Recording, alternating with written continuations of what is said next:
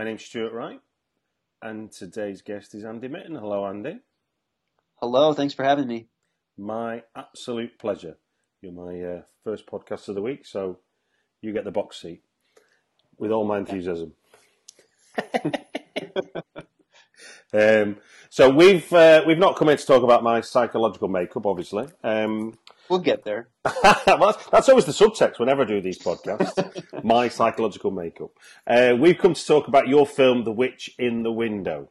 Before we go into any details, do you want to give us a kind of brief synopsis to what that's about? Sure. Yeah, it's about a father, a father who's separated from his wife and estranged from his 12-year-old son, who takes his son for the summer to rural Vermont, New England, to help fix up a farmhouse that he's flipping.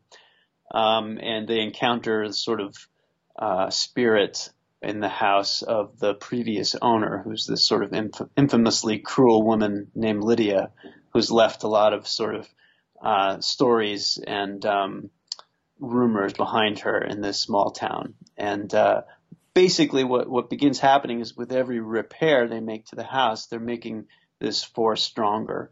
And what unfolds is it's kind of a mix of a haunted house movie that you might expect, and it's also very much a movie about the horror of parenting, and particularly parenting in this day and age.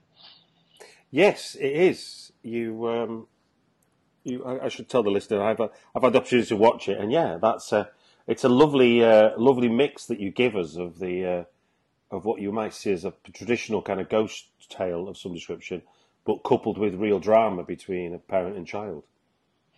Yeah, thank you. That's the hope. I always try and please my 13-year-old self first to make sure he's going to be happy, and then my adult self, who might have some themes in mind, make sure they get through. It's always a tough balancing act, but a fun one to try. Well, I mean, I remember hearing an interview this year from Jason Blum I think it was from South by Southwest, and he was saying that the way they like to develop movies is you could take the horror out and it'd be a Sundance movie. Ah, yes, that's nice. Yeah, sure. If that makes sense. And I think this is something you could definitely apply to The Witch in the Window, is that, it's definitely gonna scare you, but if you were to take all that away, you would have a wonderful family drama that feels very real. So thank you. So let's think about that then. So from a starting point of view, as I'll tell you what, we won't do that because I'm going to do the other question first. Bear with me while I get my brain in gear. I was enjoying our segue into the story there, but I'll save that for a moment. What I'm asking everyone, as I told you in the preamble, is to hark back to a time when you were 13, or maybe 11 or 9 or whenever it was, where that early memory or first memory even of consuming horror that gave you the bug that made you the filmmaker and horror fan you are today. I'll go even younger, I guess. I think, I grew up in the 80s, which there was a lot more kind of subtle horror in children's material back then, the less sensitive time. And so what strikes me is watching the old Disney animated movie of Legend of Sleepy Hollow. I think it's from the 40s. In which Ichabod Crane and that whole it's a deep score. It's very sort of gothic and grim, and there's something about the Headless Horseman, my memory of the Headless Horseman coming after Ichabod Crane, that really shocked me, and I was shocked that it was made for children. I was shocked that I was allowed to see it. And sort of like my relationship with a roller coaster, in which I went on one, it scared the hell out of me, and I avoided them for a long time before I eventually fell in love with them. That was my relationship with horror. It scared the hell out of me. I think I was shocked. I stayed away. And then I came to realize that there's this real fun in being able to explore the dark corners in a safe environment. And it became my love and my obsession from there.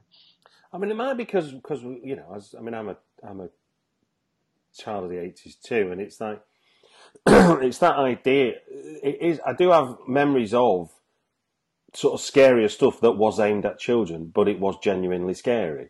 That I don't know whether the same thing exists in this day and age at all. No, I think it's fading a little bit. I mean, yeah, we had, I mean, I remember being exposed to things like Edward Gorey at a young age and things like that people, well, I mean, I might not even show my toddler. My own boys are 3.5 and 2 right now, so I've got a ways to go. Right now, I'm just protecting them from everything. Yeah, because one of mine one as a kid it was a kids' TV series of the John Wyndham novel Chucky, which was like as a kid was terrifying, and I'm not surprised either, But it sort of feels like that kind of because I guess it's always the storytelling idea was that it's fairy tales, so therefore we've always told scary fairy tales, but it seems to be less and less so now. But That's right. You don't get much darker than Hansel and Gretel and yeah, the grim. Well, the fact they've made Grim Tales for adults now as a TV series speaks volumes for the horror that's in them. yeah. But anyway, let's move on to The Witch in the Window. And as you're the writer director, I wanted to start with the sort of kernel of an idea that sort of became the feature film. So where does it start for you? Honestly, it started out of like many independent films do, out of the need to make a movie, and Okay, that's a good start.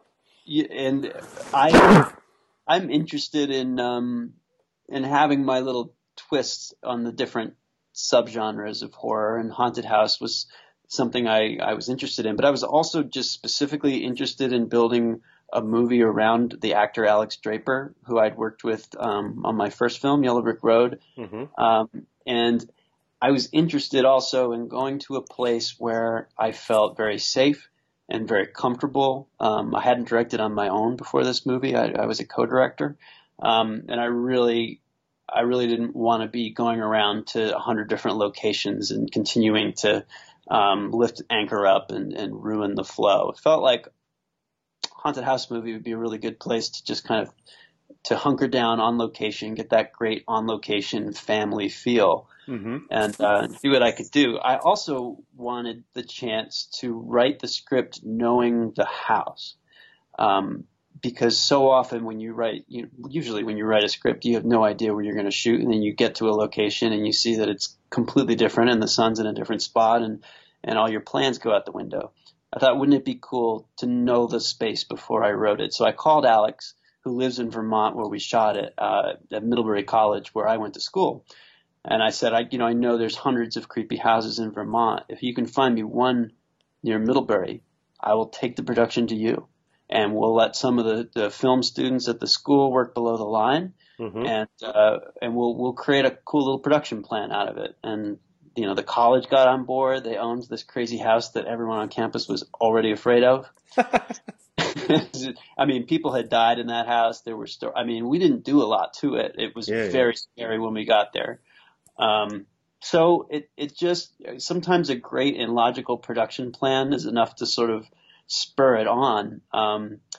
And the story of Lydia and what I eventually built into this ghost story comes some from my youth but mostly just the things that scare me right now. And as a new parent in a increasingly sort of terrifying world, just projecting myself forward to how to begin to be honest with children and introducing to them, I thought it would be a really good theme to explore. So I went from there. Yeah, those real themes that are in amongst your ghost story are phenomenally prescient.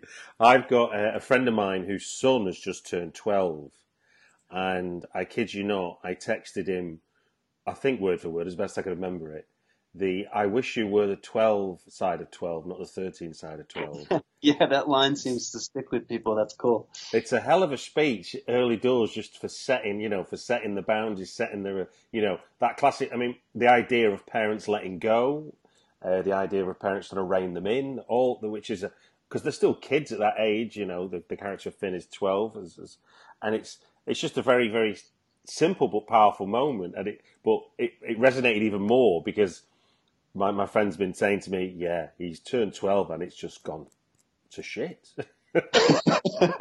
We've got this other person now.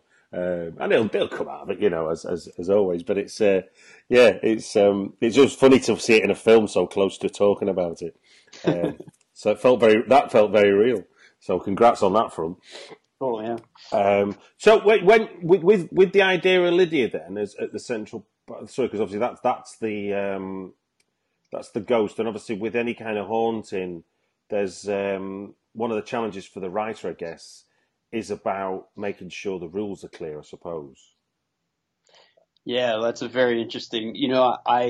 That's important in ghost stories. Yeah, to set your rules down. And the last movie I did, it was very much about that sort of I always think of Poltergeist. No ghost story does it better than Poltergeist, and sort of just laying out its rules. Those rules are actually based in things we all sense some truths in, and it just makes sense. And so their third act can flow. This is a movie where my focus was a little bit more zoomed in, and I felt that I could play a little bit of a game with having a few simple rules that I would follow, and then some other things that are more veiled, and see if because there's a lot of scary in the unknown, and I'm always reluctant to tie too much up, but you have to tie the important things up that will satisfy, that will click. Yeah, because as an audience, you need to know what you're dealing with it. But yeah, you're right. It doesn't mean that then you write out all possibilities of surprise by doing rules.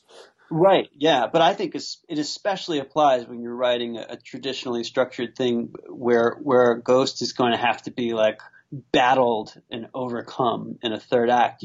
That's already kind of hard because we don't do that in life. We don't battle ghosts. Yeah, there's no real precedent, is there? No, so that's why I think so many ghost stories for me fall apart in the third act, because trying to make that battle happen is hard. And you can edit it out if this is spoilery, but I don't mind saying I don't try and do that in this movie. I have tried to do that, but I go after my climax and my resolution in a different way that does involve facing, but isn't a battle. And so I felt that my rules didn't,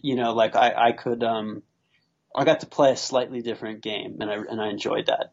Well, no, I think your game changer in terms of in terms of supernatural stories I've got experience of watching and what your expectations are is usually, and this is horror films full stop. I think the rules are one person sees who's the believer, and one person is the cynic. Now, while you've got the parent and child, which is obviously there's a power shift going on there that means adult knows best, and you do that really well. But when it comes to the actual apparition, as it were, when both parties see it, you've kind of written yourself into a corner as far as the drama that usually unfolds, which is no, you didn't, yes, I did, no, you didn't. There was no room for that in your story. I thought it was a fantastic move in terms of elevating the haunted house story.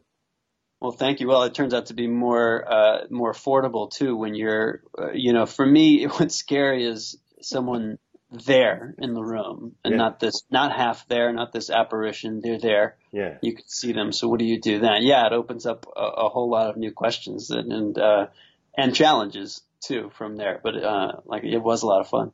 So for you, what was because like you've already said, you kind of draw out a lot of real issues to do with being 12 years of age, modern society, the world we live in, and for Alex Draper's character as dad, that's quite painful what he's having to discover, because obviously it's about a child growing up. It's not about a child doing anything particularly that wrong. And for you, what were the storytelling challenges for you getting that flow right, as well as obviously taking us towards the third act, which is about what do we do about this thing called Lydia? I think that, as a younger writer, I probably fell into a trap a lot of I have themes and I have something to say, and I'm going to build this story around to deliver those themes, and that can come off as pretentious at worst. And I think what I really try to do, what I try and keep myself very honest with, is that the story is driving. The story drives the themes and not the other way around. And so I think if I tried to keep things active, and I was also trying to play a game where I would never lose track, even amidst the drama, of this other story and this connection. And so what I tried to do was sprinkle Lydia, especially in the first act, in places you wouldn't expect to see her, and scenes that are dramatic that don't actively have to do with her until you see her. And I was really interested in what would happen, especially in a movie theater, when like 15% of the audience saw something that the other 85 didn't. And then like that whisper that would spread, and then other people, would see it. And so there's a lot of that. There's a lot of hidden things in this movie. And so I try to keep it fun and always moving forward, and make sure that like I said, that it's a story first situation, and trust that that's going to work, because that's the bottom line of what we're doing. Right. Now, if I can go into sort of what we see on screen and stuff, and let's go for it in a wider sense first. As you as the director, what was your sort of initial conversation with your DOP about the look and feel you wanted for the film? We were immediately on the same page. Justin Kane is my director of photography. We had not worked together, but we sort of like what you were saying about that Jason Blum quote about how it should be like, if the horror movie's working in this case, why would it look any different? Like, we didn't want it to make it grim and bleak, and just same with the production design, actually, that it should feel like our world, and we can let it be a little bit more beautiful even. So a lot of horror movies are shot sort of on blue palettes, basically on a cold set, and sometimes you'll put warm light on a cold set, and we inverted it. Justin and I were like, let's do the opposite. For one thing, we have this house full of ambers and browns and golds, and the sunlight. We knew we were going to be shooting a sunlight movie with daytime scares, which I really like. I like subverting that. And so we're going to put cold light on warm sets and kind of do the photo negative of what people expect. And it seemed to suit the story, and also gave us a hope that it would look and feel distinct. And I hope this isn't being too super geeky. In the opening scene with the where Alex is basically talking to Mum, saying, "Look, we're just going away, it'll be fine," or whatever. You keep Finn with his back to us for almost any time we get a glance of him. And then just before that pre-credit sequence ends, the camera goes close up on him, and he looks straight at us almost, I feel. Mm-hmm. And it's like it gives a good signal, because you're kind of going, look, here's a problem. Look at him. and then you're going, hold on a minute, he's a 12-year-old kid. Yeah. But there's something there in that. I mean, A, what did that look like on the page? And B, what were you trying to tell us there about Finn at that point? Well, this is the first time in my career I've reshot a scene. Okay. Was this scene? So really? We shot this movie in May, and so I had a different version of that opening scene, and it wasn't it wasn't crackling that much. It was sort of, he goes to pick him up. It's a little bit more cordial. They have an awkward conversation. And you meet Finn in the normal way you might expect. And we shot it in Vermont, trying to make it look like Manhattan, and that just wasn't flying. I just knew, when we left set, I knew I'd whiffed. And it just turned out to be this great blessing in disguise, because we had to go get some footage in New York about 5 months later. And so we're like, we're gonna get it right. And I got a chance to write that scene knowing everything else I'd done. What would I do differently? So I wrote a fight.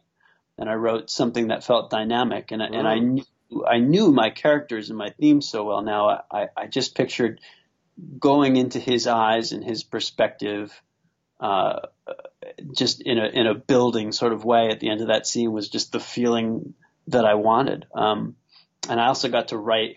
We shot before the U.S. presidential election, and we did the reshoot afterwards. So I got my little shot in. You did, yeah. Trump for Yeah. president. Yeah, it's really good. It's a good That's little all. exchange. So that was, yeah, there's a few little blessings in getting to do that again. And it's it was good for me because I always think movies have to be, especially when you're an auteur and you're, writing, directing, and editing as I was, and Yeah. composing. You can't fall in love with any of your work. You have to be your own worst critic. I have to be a director who's very skeptical of the writer, and then an editor who's very skeptical of the director, and be willing to renovate and let the movie change in each stage. So that was my favorite way that it changed after principal photography. Well, I'm glad I asked about that question. I'm glad I asked about that bit because it really did. It had me. You kind of had me then, as far as watching your film goes. It's like you've done your job. You've done a pre-credit sequence that I'm like, oh right, okay, these are good, interesting people. Yeah, cool. I'm glad that worked. Yeah, it's funny. It's actually the one Steadicam shot in the movie too. Well, I'm not that technically gifted, so I'm rubbish at that kind of spot. But I like the de-emphasis on the kid and then the absolute emphasis. And also, interestingly, it's going to sound like a really crass comparison. I saw the Meg yesterday, and have you seen the Meg? No, I haven't yet. The 8-year-old kid says a line where it's just 8-year-olds hear everything. And I thought, in that moment where Finn looks at the camera, it's like, this isn't the first time he's heard his parents bickering. He's just a puppet in their game, in a sense. Even though it's not a vindictive game, he knows he's got no choice. Whatever's decided, he has to do. And Yeah, that's a lot yeah, of information to convey in 5 minutes. yeah. It is. It's true. Now, you said you'd already chose the location, which meant, and you wrote for the location, which meant that obviously when you turned up, you weren't thinking, we can't run down them stairs because they go left, not right, and all that kind of stuff. So, again, if I could, and hopefully, tell me if to describe it will be too spoilery, so you don't have to. But two specific scenes struck me as being stupidly simple, but brilliantly effective at scaring the shit out of me. If I said to you the telephone call sat with his Yeah, son, yeah, that's just a bloody mid shot of a father and son, isn't it? Sat on the floor or sat on a chair, a couple of chairs, whatever it is. But what's happening and what your mind's having to do at that point in the movie is amazing. It's just that lovely mix of just story and looking at people's faces. yeah. That was the linchpin. And it's funny. We all knew it when we got to set. Like the whole crew, I remember from day one. Everyone knew when we were shooting that scene. Everyone knew the scene number, and it was, we knew that getting this movie right in a lot of ways meant getting that scene right. Because that kind of, in terms of whatever rules you've established, and we have like the knowledgeable neighbour who sort of fills us in on some history and things like that, the very traditional things. At that point, you've basically said to the audience, all bets are off, kids. Yeah, and then we sort of rushed downhill. So Yeah.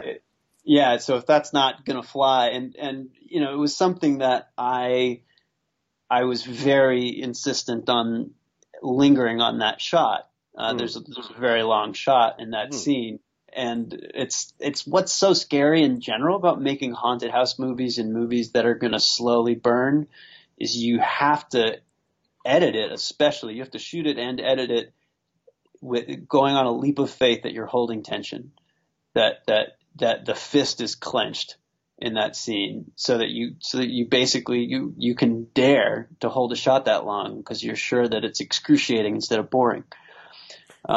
So creating those rhythms and having faith in those rhythms and not cutting away and not filling it with like scary score to tell you how to feel it always feels like this crazy leap of faith, and you don't know you have it, so you're finally sitting with an audience. No, yeah, it worked the shit out of me because it was that idea. Also the very fact, and it just felt so true to the character that Simon would hold his shit together. Yet you knew he was being. You didn't. It's that interesting thing of the imagination as the audience filling all the gaps in. You knew his stomach was doing cartwheels and turning itself inside out, but you don't need to go. You need someone to do all jazz hands to show us that. That's right. Jazz hands. Yes, well put. It is, and so again, just out of curiosity, on the page, was that ever like intercut between the wife and him, or was that always just like we're gonna just stay on these two? No, it's never intercut. I was always I'm pretty like going to different locations and environments. Leaving your central perspective is always. I think in general I try and do that less than most people. If I'm really committed to the experience of my main character, I can't be in Manhattan all of a sudden. I can't hear that. It doesn't help me to hear that. It helps me to hear the distance from the person he loves.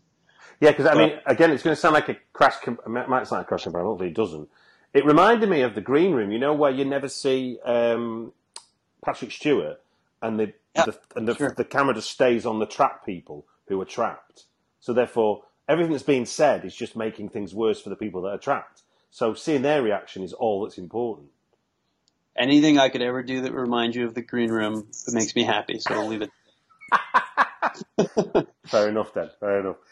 And then just again, once that's kicked in, like you say, we go on this quick descent. Another bit, and I won't say it in any spoilery way, but then the scene of banging on the patio window. I'm like, you bastard.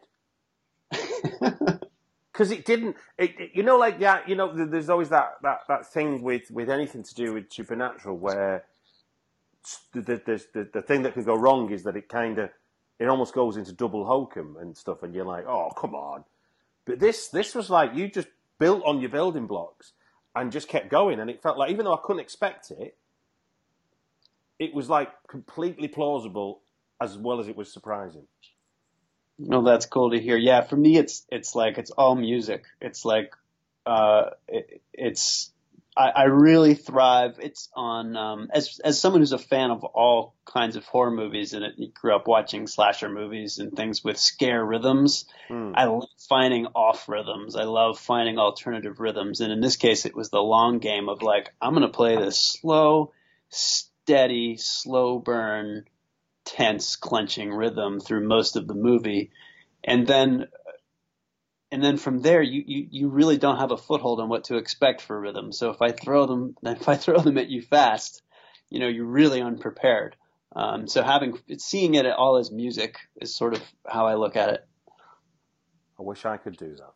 I like that notion of knowing you're right in a rhythm. I think that I guess that is that born out of experience of your other films that you can feel that more going into stuff before it gets shot? I think so. Yeah, I think I've learned over time, and especially looking back on films, of course, once they're out, you can't change them. Because I've worked in theater as well, I continue to work in theater, and that's a very different beast. I mean, there'll be other productions of that play you can change, but there'll never be another production of that movie. So the things that I get wrong haunt me enough that I'm forced into learning. That seems to make sense. I'm looking at the poster artwork of the condensated window with the kind of blacky shadowy face. It's not very with the I think it's the Vermont trees and stuff, isn't it? Yeah. Where's that? That's a wonderful design. Who did you get involved for that? They're Dog and Pony. I hope I'm getting that right. Yeah. Hold on. Let me check. Okay.